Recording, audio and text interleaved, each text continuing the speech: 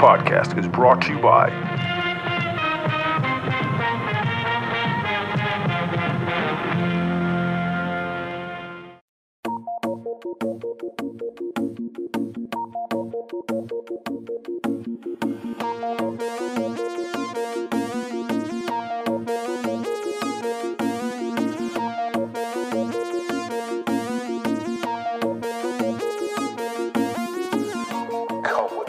on a journey through time and space, a journey filled with pop culture adulation and ultra-hip monologues, a journey filled with orgasmic soundtracks and unnerving violence, a journey filled with sadistic miscreants and badass heroines, a journey filled with devastating loss and unimaginable triumphs. It's a journey filled with nerve-jangling moments and breathtaking visuals. It's a journey through the vast and ultra-cool filmography known as the Tarantino-verse. But just how much of this universe do you truly know? Come with us as we take a deeper dive into the Tarantino cinematic universe. So steel your mind and bolster your nerves, because your journey begins now.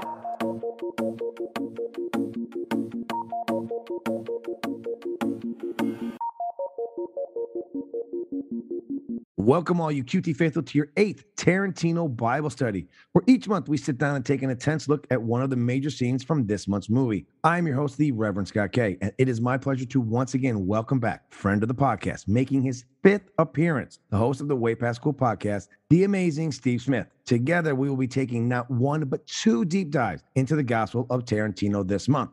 We start things off this week by turning to the Book of Kill Bill, Volume 1, Chapter 3, The Bride versus Vernita Green Scene. Welcome back, Mr. Smith, and may Tarantino be with you always. Hello, Scott. Thanks for having me back. Well, I'm glad we're basically talking about my favourite. Well, yeah, this is the problem. Yeah, no, you did say. I think Reservoir Dogs is his best movie, and but Kill Bill is my favourite. So it's kind of that's a weird sort of concept, but that's how I feel. But it's okay. But that's all right. Yeah. Now, the last time we spoke, and this is going to be, you'll be on again, as I have mentioned, we're going to be 2 of them. So, but it will be your final time for this first season. I know, but yes, people are probably saying, well, God, the guy will have been on 6 times. He's basically a co-host. Aren't you guys going to do something together? Wow. And since we last talked, you and I have talked, but you were getting ready. I think we talked about it maybe in March, or maybe it was just you and I talked about it. But you were winding down your 10-year podcast of the Way Past Cool podcast. And you and I had originally talked about doing a podcast together. And due to some unfortunate events, we were going to do a podcast called Dropping a Bruce, where we were going to look at the video on demand direct-to-DVD catalog of Mr. Bruce Willis. As we were getting ready to think about recording some of those episodes, suddenly the news that Bruce Willis is now not in good health came out before we even started. So we quickly made a quick turn to the left, and have decided to turn Dropping a Bruce into Dropping a Deuce, where we will be... We interrupt our program to bring you this important message. Sorry to interrupt this episode, but like the 2 fucknuts that we are, we have changed direction with our podcast idea once again. Coming September 6th, 2022, Steve and myself will be debuting our new monthly podcast called The Cheeky Bastards. Each episode, the 2 of us will be giving a not-so-popular hot take on a film, show, actor, director, franchise, or character that we hope like hell will chafe some asses and hurt some feelings, maybe even our own. I have no doubt we will either engage in a foul language-filled debate or stand firmly and proudly with each other's controversial hot take. Either way, it should be pretty damn entertaining. So if you're some pearl-clutching candy ass who can't handle people having a different opinion than yours, or you get queasy at the idea of somebody taking a shit on things you hold dear, then this definitely won't be the podcast for you. But if you can handle criticism and opposing opinions about some of your favorite pop culture properties, then we hope you'll join us this fall. Now back to your regularly scheduled Bible study. And now it's time to open your Tarantino Bibles to the Book of Kill Bill, Volume 1, Chapter 3. For those of you who have had the beautiful luxury of seeing Kill Bill, Volume 1, as we're going to call it today, but the entire Kill Bill movie, the Volume 1 and the Volume 2, there are some amazing action scenes, and this is Tarantino's first foray into action. And nothing sets it better than this technically opening scene. I mean, we get the prelude where we see the bride get shot. So we get the information of why we're about to go on this, should I say, revenge flick of epic proportions because we get a little scene. We know that she was a bride. She seems pregnant. Some guy named Bill shoots her in the head. And just before he does, she says it's his baby. We get a great opening title sequence, blah, blah, blah, blah. And then all of a sudden, we have basically the sound of an ice cream truck playing music. We have this vehicle pull up in front of a suburban home in lovely California. And we have the badass Miss Uma Thurman step out and walk up to the door. So when you first see it, you have no idea what's coming. You know, like we're just like, okay, where is this leading to? Who is this? Because the sign says the Bells. In fact, the Bell sign on the mailbox at the beginning of Chapter 1 was given to Uma Thurman's stunt double, Zoe Bell, by Quentin Tarantino. Zoe presented to her parents the Bells. Now, what I love about this is so much is set up the first time. So much is set up in this scene, but the first time viewer isn't aware of it. You know, we get the suburban house and there are toys in the yard, which instantly tells us there's a family with at least one kid. And while we watch her ring the doorbell, the bride turns back over her shoulder and looks back into the yard. And we see her looking at the kids' toys. Yeah. Now, for the first time viewer, you're not paying attention to this. But this is totally setting up the fact that she has lost a child. She realizes the door she's knocking on has at least one child and that there's a family. And you can see that doesn't sit well with her. Whether that she's worried that she's going to have to kill someone in front of their kid or whether she may have to kill their kid. Like, you don't know, especially when you start to go back to other viewings. Now you have the information, but there's so much set up in just a subtle little moment in that beginning that we just kind of overlook it because we're just so amped up and ready for the revenge to begin that I just was rewatching it again today and yesterday. I just love that little moment. You know, we've talked about it in a lot of my other guests. Nothing in a Tarantino film is by accident. Every single shot is there for a reason. Between him and Sally Menke, who edited this, they put these shots in because it's telling you a story without having to have any kind of like voiceover, you know, to lead you up to where you are in the story. Well, not to backtrack too much, but at the beginning when it's the black and white and she says, just before Bill shoots her, or just before she gets shot, did you know the first time you saw it that she was pregnant? You know, when she says, Bill, it's your baby. So can you... I cheated a bit because when this movie came out, I was actually in Iraq. I got to see this in the theaters because it was re-released like a week or two before Volume 2 came out, which I was home for. Right. So this came out in October of 2003. So I was already there about 6-7 months. So I was able to watch it on a stolen burn disc over there. So again, it had like Muslim subtitles. So it was, you know, it wasn't the greatest quality, but still, it was good watching it. But I had heard about this and I actually was able to get the screenplay on JoeBlow.com, which I don't know if that's still around anymore, but you can get screenplays out there. So I read one of the versions of the screenplay. So I did know she was pregnant, but I'll be honest with you, I read it prior to leaving. I couldn't remember everything once I got there. You know what I mean? Like after seeing it, because there'd been, you know, some events had happened in the meantime. So I did know, unfortunately. Yeah, I mean, I'm just trying to go back to when I saw it when it came out initially, and I'm just trying to remember if when she says Bill is your baby, because that's just as she says the second syllable of baby. The gun goes off. So I'm just trying to remember if I actually at that point knew straight away that she was pregnant.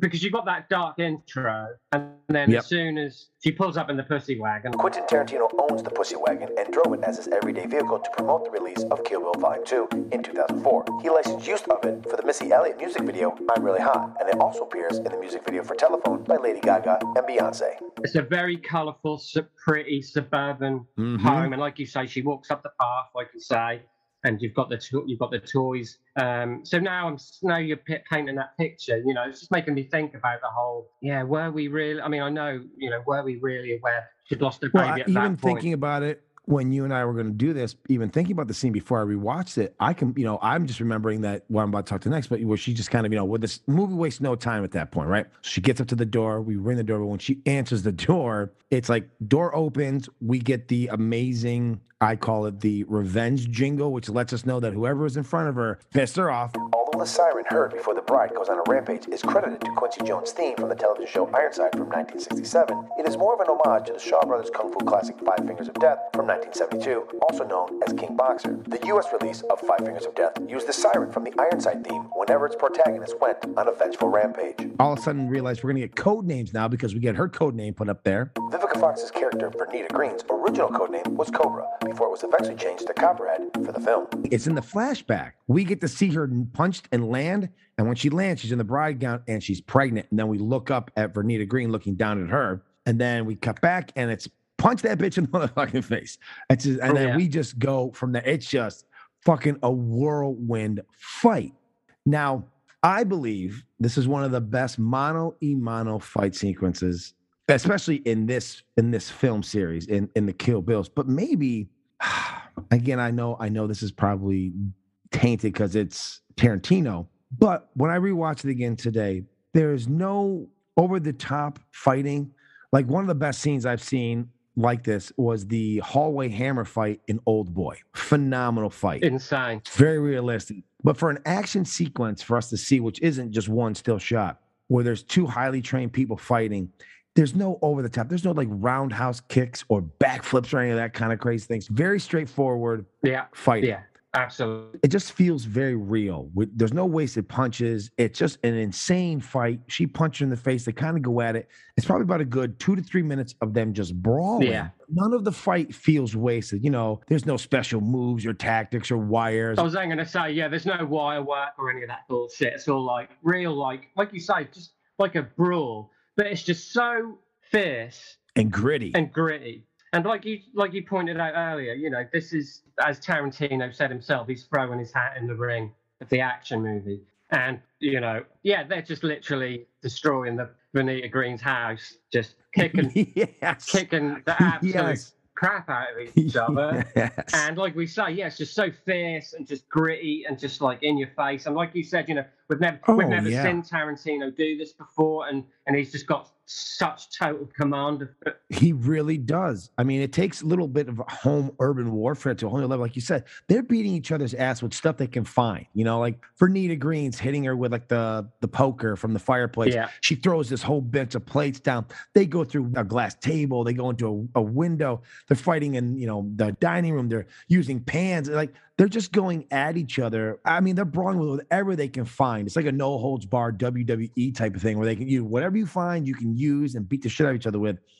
And they do it, but it's so realistic. Like, you don't feel like you're being cheated. There's a lot of movies you can watch out there. The fight sequences, you're like, okay, it's ridiculous. Like Jason Statham in like a movie like the Transporter. He straps on some fucking bicycle pedals and fights a guy in oil floor in a bus. Yeah, I mean, what the fuck is this bullshit? Yeah, I mean, this doesn't feel choreographed. This feels like a just total punches, kicks, throws. Yes. And they're making the grunts. It feels like two women who really hate each other, but also know that they have to survive. Like the other one is just as deadly, and they can't. And they're making the grunts and the growls, and they're just fucking going for it. And like you say, the film has literally been on for like 4 minutes. And that's including the Nancy Sinatra, song at the beginning. So it's just like. You get the little prologue, like the 30-second prologue, you get the music intro, and then she fucking knocks on the door opens, and bang, it's right in there. And it's like, what the fuck? None of the snappy dialogue, that you used to get. And, I know, right? Well, because it's just right in there. A lot of the cold opens we get, even from Tarantino, like you said, they're wordy. We got a pretty violent one. And so you don't expect the very first real scene to be just boom, we're going to fucking kick each other's asses. You know what I mean? Because after this, it kind of slows down until we get to the House of Blue Leaves. We don't get a whole lot of more action until then. Yeah. And like you're saying, the grunt stuff, I rewatched it twice again today, and I love that Vivica Fox's character, Vernita, she is talking shit the entire time. Once she dumps the table onto the bride, and she goes and grabs the butcher's knife, like she is talking shit the entire fucking time, even after they calm down. Like she is just absolutely, I love that she just, like, what you got? Come on, the fuck. She's going fucking crazy. It's so awesome. And you can just imagine what this is like. Okay, I'm doing an action movie. Let's just get right in there. Vivica Fox is so good in this movie. In this just moment. To get his actors ready for the grueling demands of their action sequences, Tarantino put his stars through 3 months of intense martial arts, sword fighting, and weight training. The cast spent 8 hours a day, 5 days a week studying martial arts at a gym they put together in Culver City, and what Vivica Fox has said made her feel like she was training for the damn Olympics or something. I don't think I was actually familiar with her until I saw Kill Bill. She's been in a lot of different films, but this is her pièce de résistance. This is the one. This is the one. She's awesome in this. I'm just surprised she didn't get more out of it. Yeah. There's a lot of characters in movies of his that I'm surprised didn't get better roles after being in all of his films. Yeah, absolutely. At least they've got that. That's not a bad little. Agreed. Not a bad little thing to have on your track record. On your resume. Yeah. Yeah. Your resume. Now, why do we think the bride didn't bring her Hanzo sword with her? Because in succession, in the actual timeline, chronological order, this is after House of Blue leaves, and we find that out at the end of this scene anyway. But this is post taking out Oren and the Crazy 88. She has the Hanzo sword. She's gone all the way over there to get it. Why do you think she doesn't bring it in? Maybe because you can bring a samurai sword into the country, but not out. Remember, because she's got it on the plane. Well, maybe. They got it on the plane, haven't they? Haven't they got like? Yeah. Japanese air pretty much seems like everyone's just carrying samurai swords. Yeah. It's like their cup holders. You can't bring them back to America, but you can. You can take them out of America. Yeah. So I don't know, man. Despite the bride having Hattori Hanzo craft a sword specifically for her to exact revenge against Bill, she only uses it successfully once against Oren Ishii and the Crazy 88 in Volume 1. All of the bride's other targets were killed by other means. I think it's because she's in a suburban setting, and like she's walking up the door. And when she rings the doorbell, she probably doesn't know who's going to answer the door. Like she's hoping it's going to be Vernita. But I think that's why she looks over her shoulder and she goes, oh, shit, what happens if the kid answers the door? Yeah, that's a good point, actually. She may be, so she's out for blood here, and I think maybe she just wants to fucking get right in there with her fist this time. Well, that's why I think she also has the Special Forces knife on her side. I think she's like, this is what I'm going to use because I bring, what if the husband's home or whatever?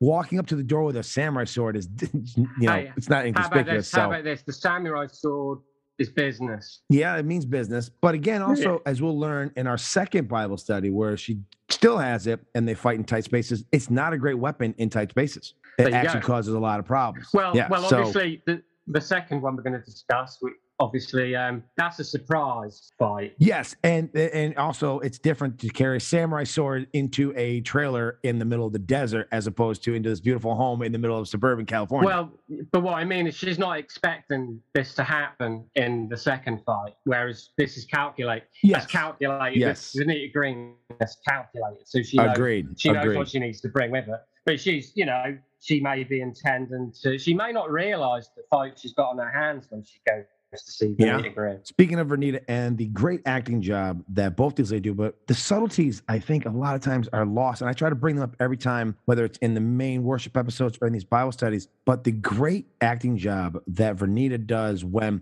it's that great master shot of the two of them standing there, mano a mano, we're looking out the window and we can see the school bus pull up. Then we get that like the close up of Vernita's face and you can see her go from badass warrior to panicking mom. It flips. Like she's talking shit. Come on, bitch, let's go. We go. And all of a sudden she sees the bus. And now mom instincts kick in. And now she's worried about, oh shit, because she knows what she's done to our friend here, the bride. And she's wondering how far is the bride coming? Because we'll get into it in a second too, but she's heard possibly about the story of Oren in the 88. Like I think she has been made aware that the bride is on the prowl. Because she makes a comment in a little bit we'll get into. Yeah. And I just love that face. If the listeners get a chance, and even you, just rewatch it when they cut to the close-up of her after that great shot, and just the panic in her eyes, and you can see then the great, obviously reaction shot from then the bride, from Miss Uma Thurman. She kind of in her face goes, "All right, we got, I'm gonna have to halt my revenge right now," because even her mother instincts, even though she, at the time doesn't know her daughter's alive, absolutely. She thinks she's lost her, so she still has that like. That instinct. This isn't about the daughter. This is about you. Yeah. And when the school bus pulls up, there is a certain like tension. But black comedy aspect to it. Like, oops, we better stop. We better stop this. We better stop trying to kill each other because your daughter's coming up.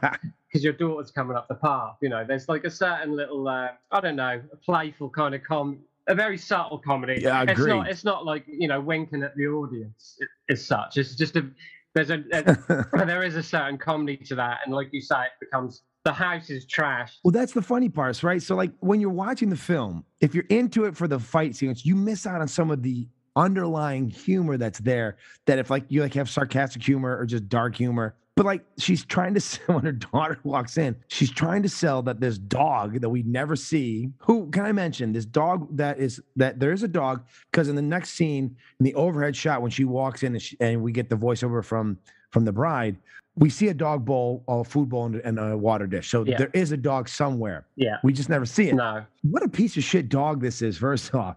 Shitty guard dog. That dog does not come down once. Doesn't even appear. There is all kinds of hell breaking loose. Even if it's like scared, like it doesn't bark.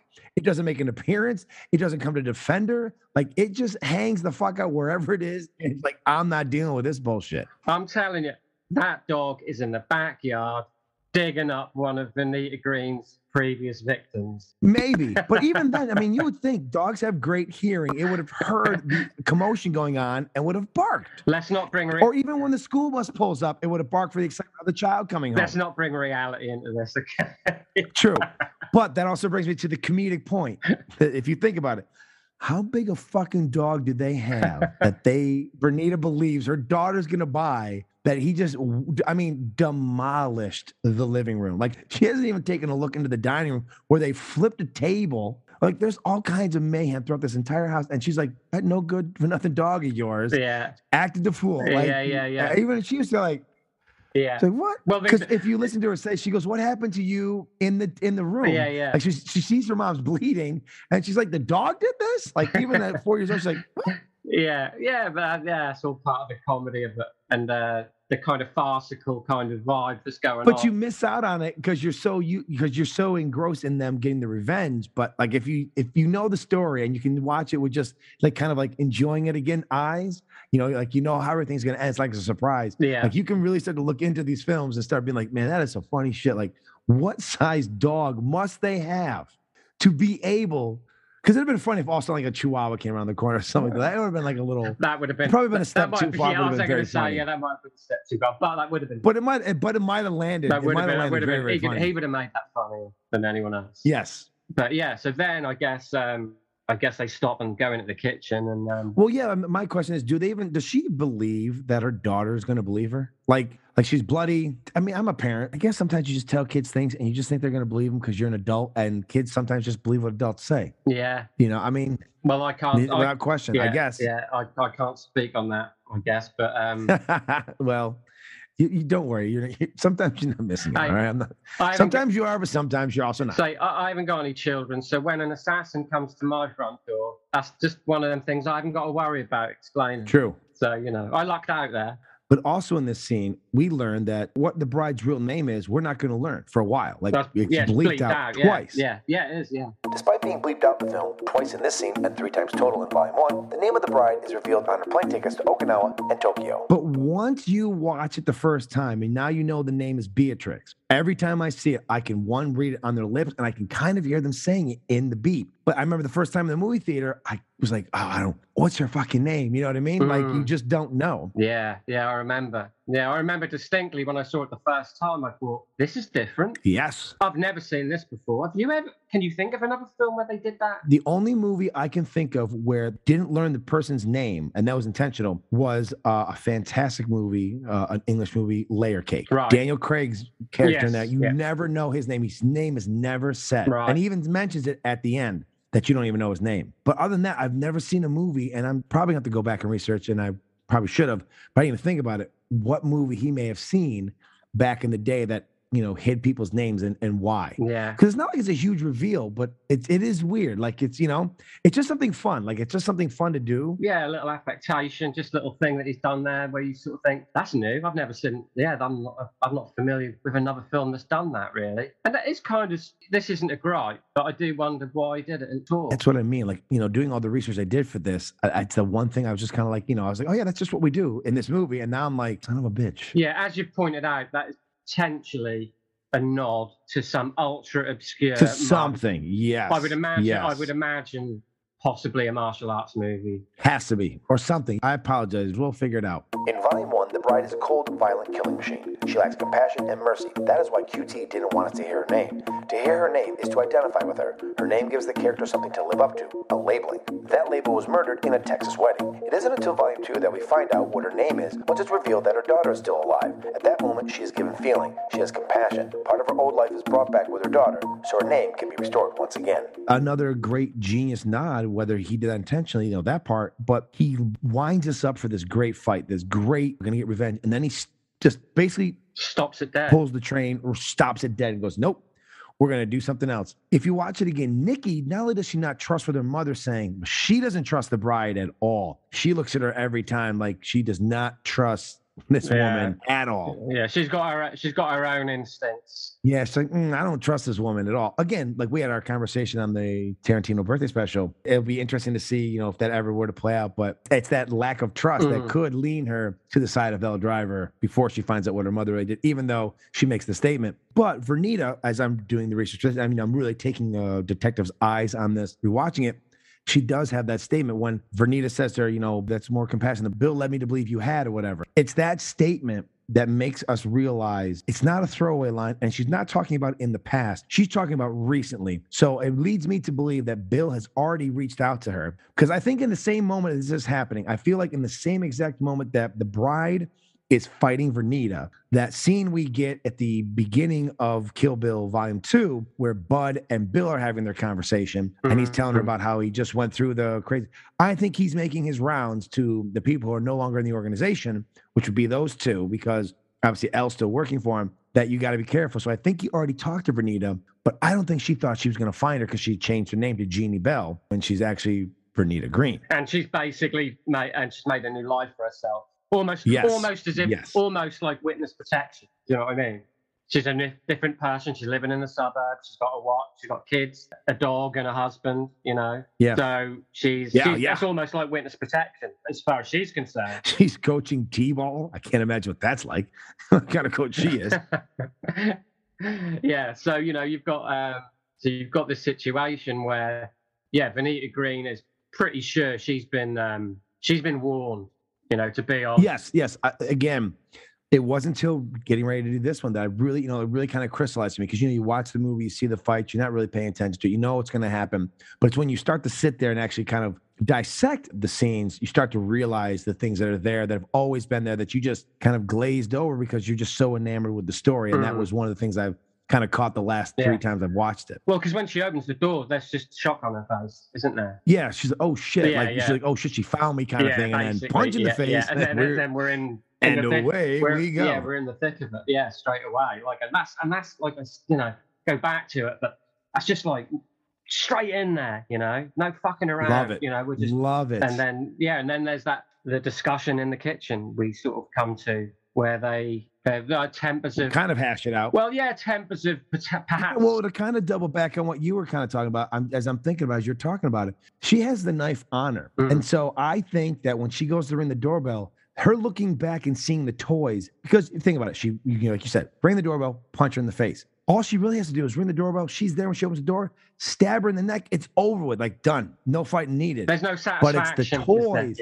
No, I know, but it's the toys in the driveway that make her hesitate. And wait. Like, so that's why she's not armed. Yeah. That's why she doesn't already have the knife ready. She has to hesitate because she's not sure who's going to answer the door. Yeah. She realizes that this is a domesticated version of Vernita Green, and that there's a husband and a daughter possibly, and she doesn't know who's answering this door. Kind of maternal instinct sort of takes over slightly, where she thinks, I don't know what to do now. She probably hadn't considered this herself.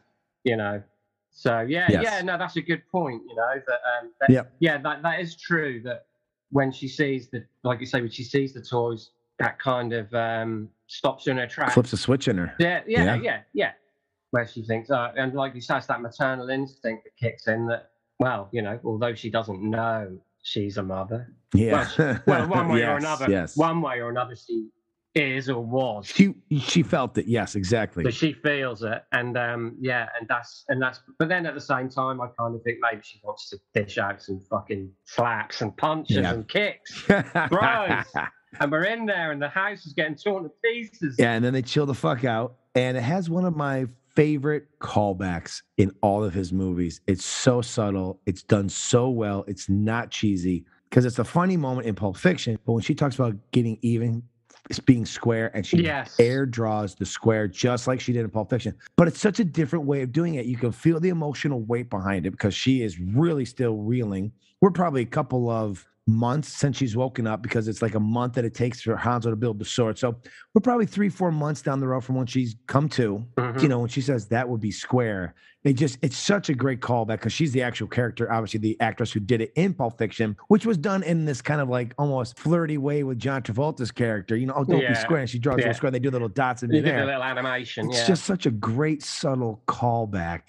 Great use of using it. Yeah, I'm glad he didn't do the animation for that. Agreed, because it didn't fit the moment. No. But again, to have the belief and the ability in yourself to do that, to be like, I've done this before, I'm going to call it back, because it's the same actress. You're going to see it, but it's going to feel more nostalgia than it's going to feel like, oh, you know, cheap. It's going to fit in this moment, the way, you know, the way that she's going to deliver this monologue to her. So I don't know. Every time I see it, like, the more and more I see it, the more and more, maybe because I'm getting older, it just hits me just around like, I love that little, just a little nod. Just that little wink there, just that little moment. Yeah, just fantastic. It's just done, but it's done with like real reverence to his stuff. I mean, because this is his second film since Pulp Fiction, and many would say that, you know, this is in his 2000s. This is where he stretches his legs. This is where he becomes the filmmaker we know him as. Great stuff he did in the 90s. Yeah. But a lot of it crime. This is where he said, watch what I can do in every genre I love, and I'm going to do it the best, better than it's been done. You got to remember that between Pulp Fiction and Jackie Brown, that's kind of in the same kind of world. Yeah. Agreed. Reservoir Dogs to Jackie Brown is all kind of in that. Is the California criminal. You know, to go element. from Jackie Brown to Kill Bill, you were kind of. Yes. That's a jump. That is a massive leap. In fairness, that's like not Luke Skywalker. George Lucas went from American Graffiti to Star Wars. Think about that. Literally the same thing. American Graffiti is George Lucas's Once Upon a Time in Hollywood, in my opinion. It's his love letter to the 1950s. Yeah, love that era. As he the era of the 50s. As he remembers yes, it. As he remembered it. And beautiful story. And then all of a sudden he starts the greatest pop culture phenomenon to ever hit. Well, no doubt. Current time. No doubt. With Star Wars. And, you know, I mean, it exploded, but you're like, that's a jump too. You know, that may be a more significant jump from American Graffiti to Star Wars. But yeah, it's a huge jump from 4 deaths, a very talky picture in Jackie Brown, to 6 years later, all of a sudden, Kill fucking Bill. And he like introduces himself back in with this amazing opening scene. Yeah, incredible. Now, I'm not sure if you caught this. And again, it's amazing how many things it's right in front of your face. And unless you're really starting to look at things, it just blows past you. And it sometimes upsets me that I miss these things. But the spoon that Vernita gets out of the drawer, and it's the only spoon in the drawer like this, is the exact color scheme of the pussy wagon. It is yellow and red rubberized spoon. Right. It's unbelievable that it's the only thing in the drawer. Everything else is silver. Everything else is your normal silverware.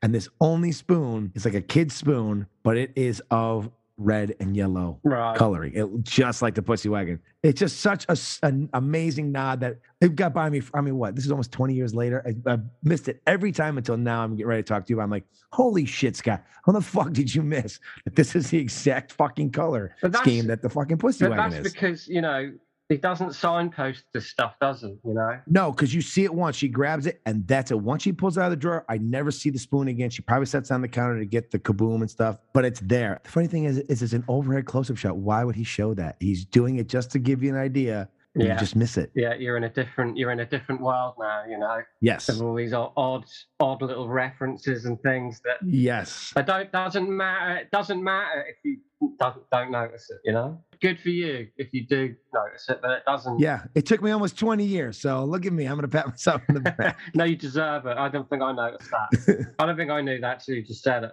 I never really thought about that before. I know. Again, like I said, when you watch a scene and you're preparing to talk about it and you like really look at the scene, that's all of a sudden you go, oh shit, look at that. Oh shit, look at this. Well, that's what episodes like this allow you to, you know. Oh, agreed. You know, it's just to see things. It's one of the reasons I decided to do them. Yeah, and it just in a different light, you know. One thing, you know, with modern directors like Tarantino, like Rodriguez, like Edgar Wright, they know that you're going to watch these films, you know, if they've done their job. Yes, they make very rewatchable films. And if you're going to rewatch them, they're going to be sure to put, I guess they call them Easter eggs now. Yeah, I guess, it would be an Easter egg, yeah. But that's a very, very subtle one. That particular one. So many cool little things, yeah.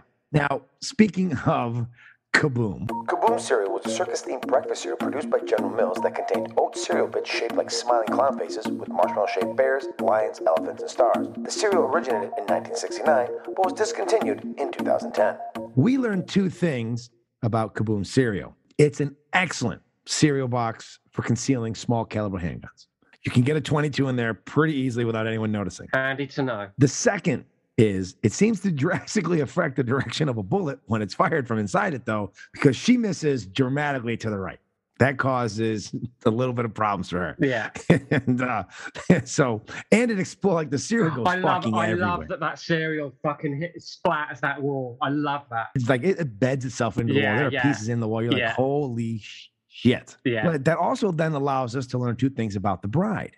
One, she's got Olympic soccer caliber accuracy when it comes to kicking coffee cups at people. Because if Vernita doesn't dodge it, she's getting it right to the face. Like it's like go like right to the fucking face. She's getting a mug to the mug if she doesn't dodge it quickly. Yeah. The second thing is she's even more accurate at throwing knives because she throws it dead center, hits her right in the heart. And what I love about the scene is once you see Vernita like slide off and drop, they cut to Uma, and she's like followed through, like her arm is straight as if she just threw a football, and she's like pointed forward, like she was demonstrating how to throw, and her arm is full follow through, still pointing at the target. It's like she's like a consummate professional. Yeah. Like she doesn't half-ass it. No. She stays on target until it's all done. With Olympic precision, she's just like unreal. Yeah, absolutely. You know, she talks later like she's the most deadly woman in the world with a gun or whatever. I think she's the most deadly woman in the world, period. Like what does she miss? She's just she is the most deadly woman in the world.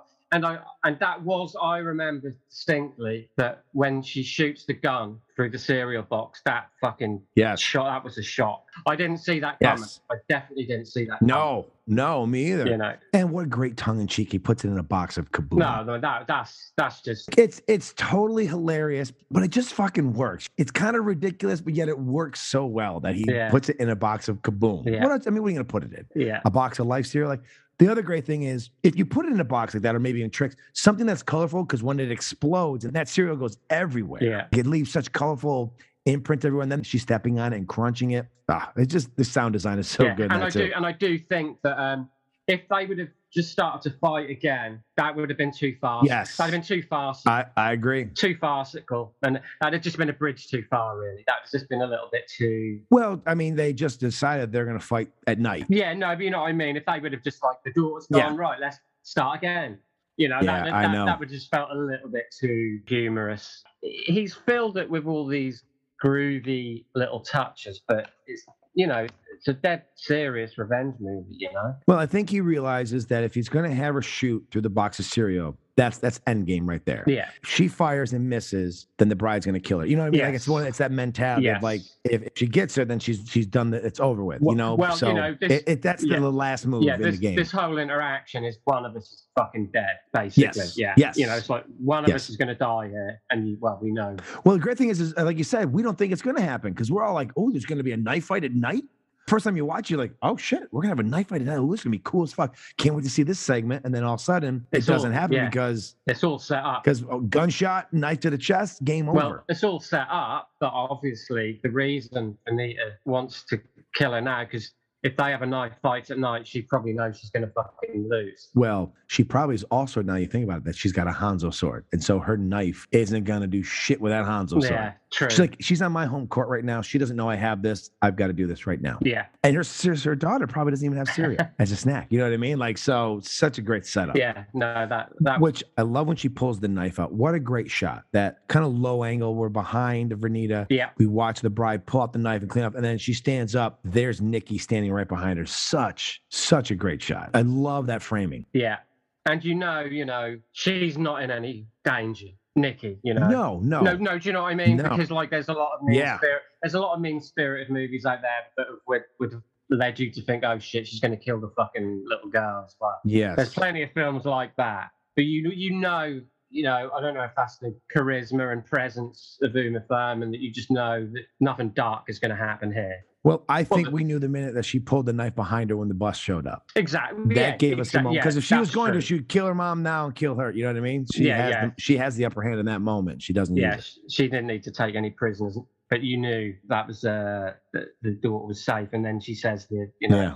Well, how much of a badass is little Nikki? She doesn't scream and she doesn't cry. She just stands there like almost as badass as the bride. I mean, she's almost tougher than her mom. Like she stands there like you almost kind of go, has she seen shit like this before? Because she is not phased. She's not upset. Like her mom is dead in front of her. Yeah. And her whole face is just kind of like, I always like almost like she knew that's what's going to happen. Like she knew the bride was going to get her. I would say in a real situation, she would be screaming and running around the place and trying to get out of the house. But she is Vernita Green's daughter, so there is something to add to that. Well, I don't think she was. I don't want to be mean, but I don't think she was raised on pigtails and My Little Ponies all the time either. I think she has a little bit of self-defense in her. But you were in the Tarantino universe here, where things don't necessarily go the way you would expect them to. Well, whether Vernita Green expects the bride to ever come back, she's done some shit in her life. So she changed her name for a reason. So she's definitely got her daughter prepared. I'm not saying that her daughter's suddenly going to, start throwing ninja stars and taking the bride out, but her daughter, you know what I mean? I think her daughter definitely has a little bit of self-defense training in her. Like her mom didn't raise no bitch. No, maybe not. But we're in a very unique universe here where normal rules don't apply. But yeah, she doesn't bat a fucking eye. Doesn't bat an eye. Yeah, it's amazing. Yeah. Well, that's something for a whole other movie. That's a psychology. Yeah. Again, if we get volume 3, there it is. We'll learn. Well, our volume 3 has already been laid out. So Mr. Tarantino needs to, I can't imagine him struggling with ideas, but you never know. Well, what she says to Nikki obviously led us to our discussion about the Kill Bill 3, didn't it? Absolutely. So it's great that he sets it up. Like he sets up a possible sequel in the opening 5-10 minutes of a film. It doesn't have to pay off. Like we may never pay off. Who knows? Maybe it'll pay off in literature or something like that down the road. But he did leave it there for us as the viewers to think about and for himself to, as we discussed in that episode of his birthday celebration, it originally was going to do it. He was going to wait 10 years and do it. But we're now coming up on 20 years next year from this film coming out. So who knows? Who knows what he's going to do with it? But it's always out there. It's always lingering in the ether. It's Uma Thurman's best role and the one she's most known for. She's great in Pulp Fiction, but what a great character. Kill Bill is her. It's her movie. The Bride is her. Few people get to put a character on screen that they're known for forever. That's iconic, and this one definitely hers. Who else could you have envisioned pulling that off? Well, no, because her and Quentin were the ones who came up with it during the filming of Pulp Fiction. So but still, there was no one else. Even without that knowledge, it's hard to imagine anyone else, especially now, admittedly. It's hard to imagine anyone else being able to pull that off. Agreed. I can't visualize anyone else but her now. She's totally, like you say, she totally made it her own. Just like, you can't imagine anyone else playing Vincent Vega, Agreed. He knows what he's doing with his cast. He fucking knows.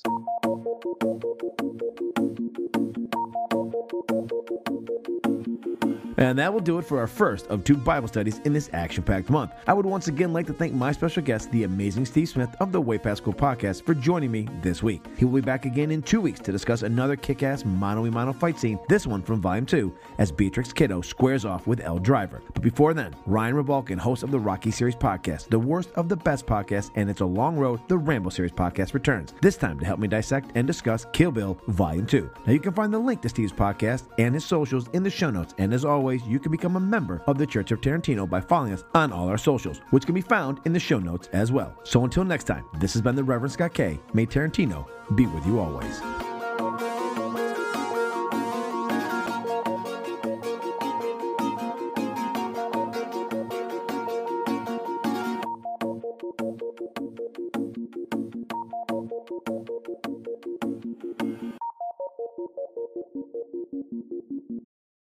This has been a Man with an Exceptional Beard production.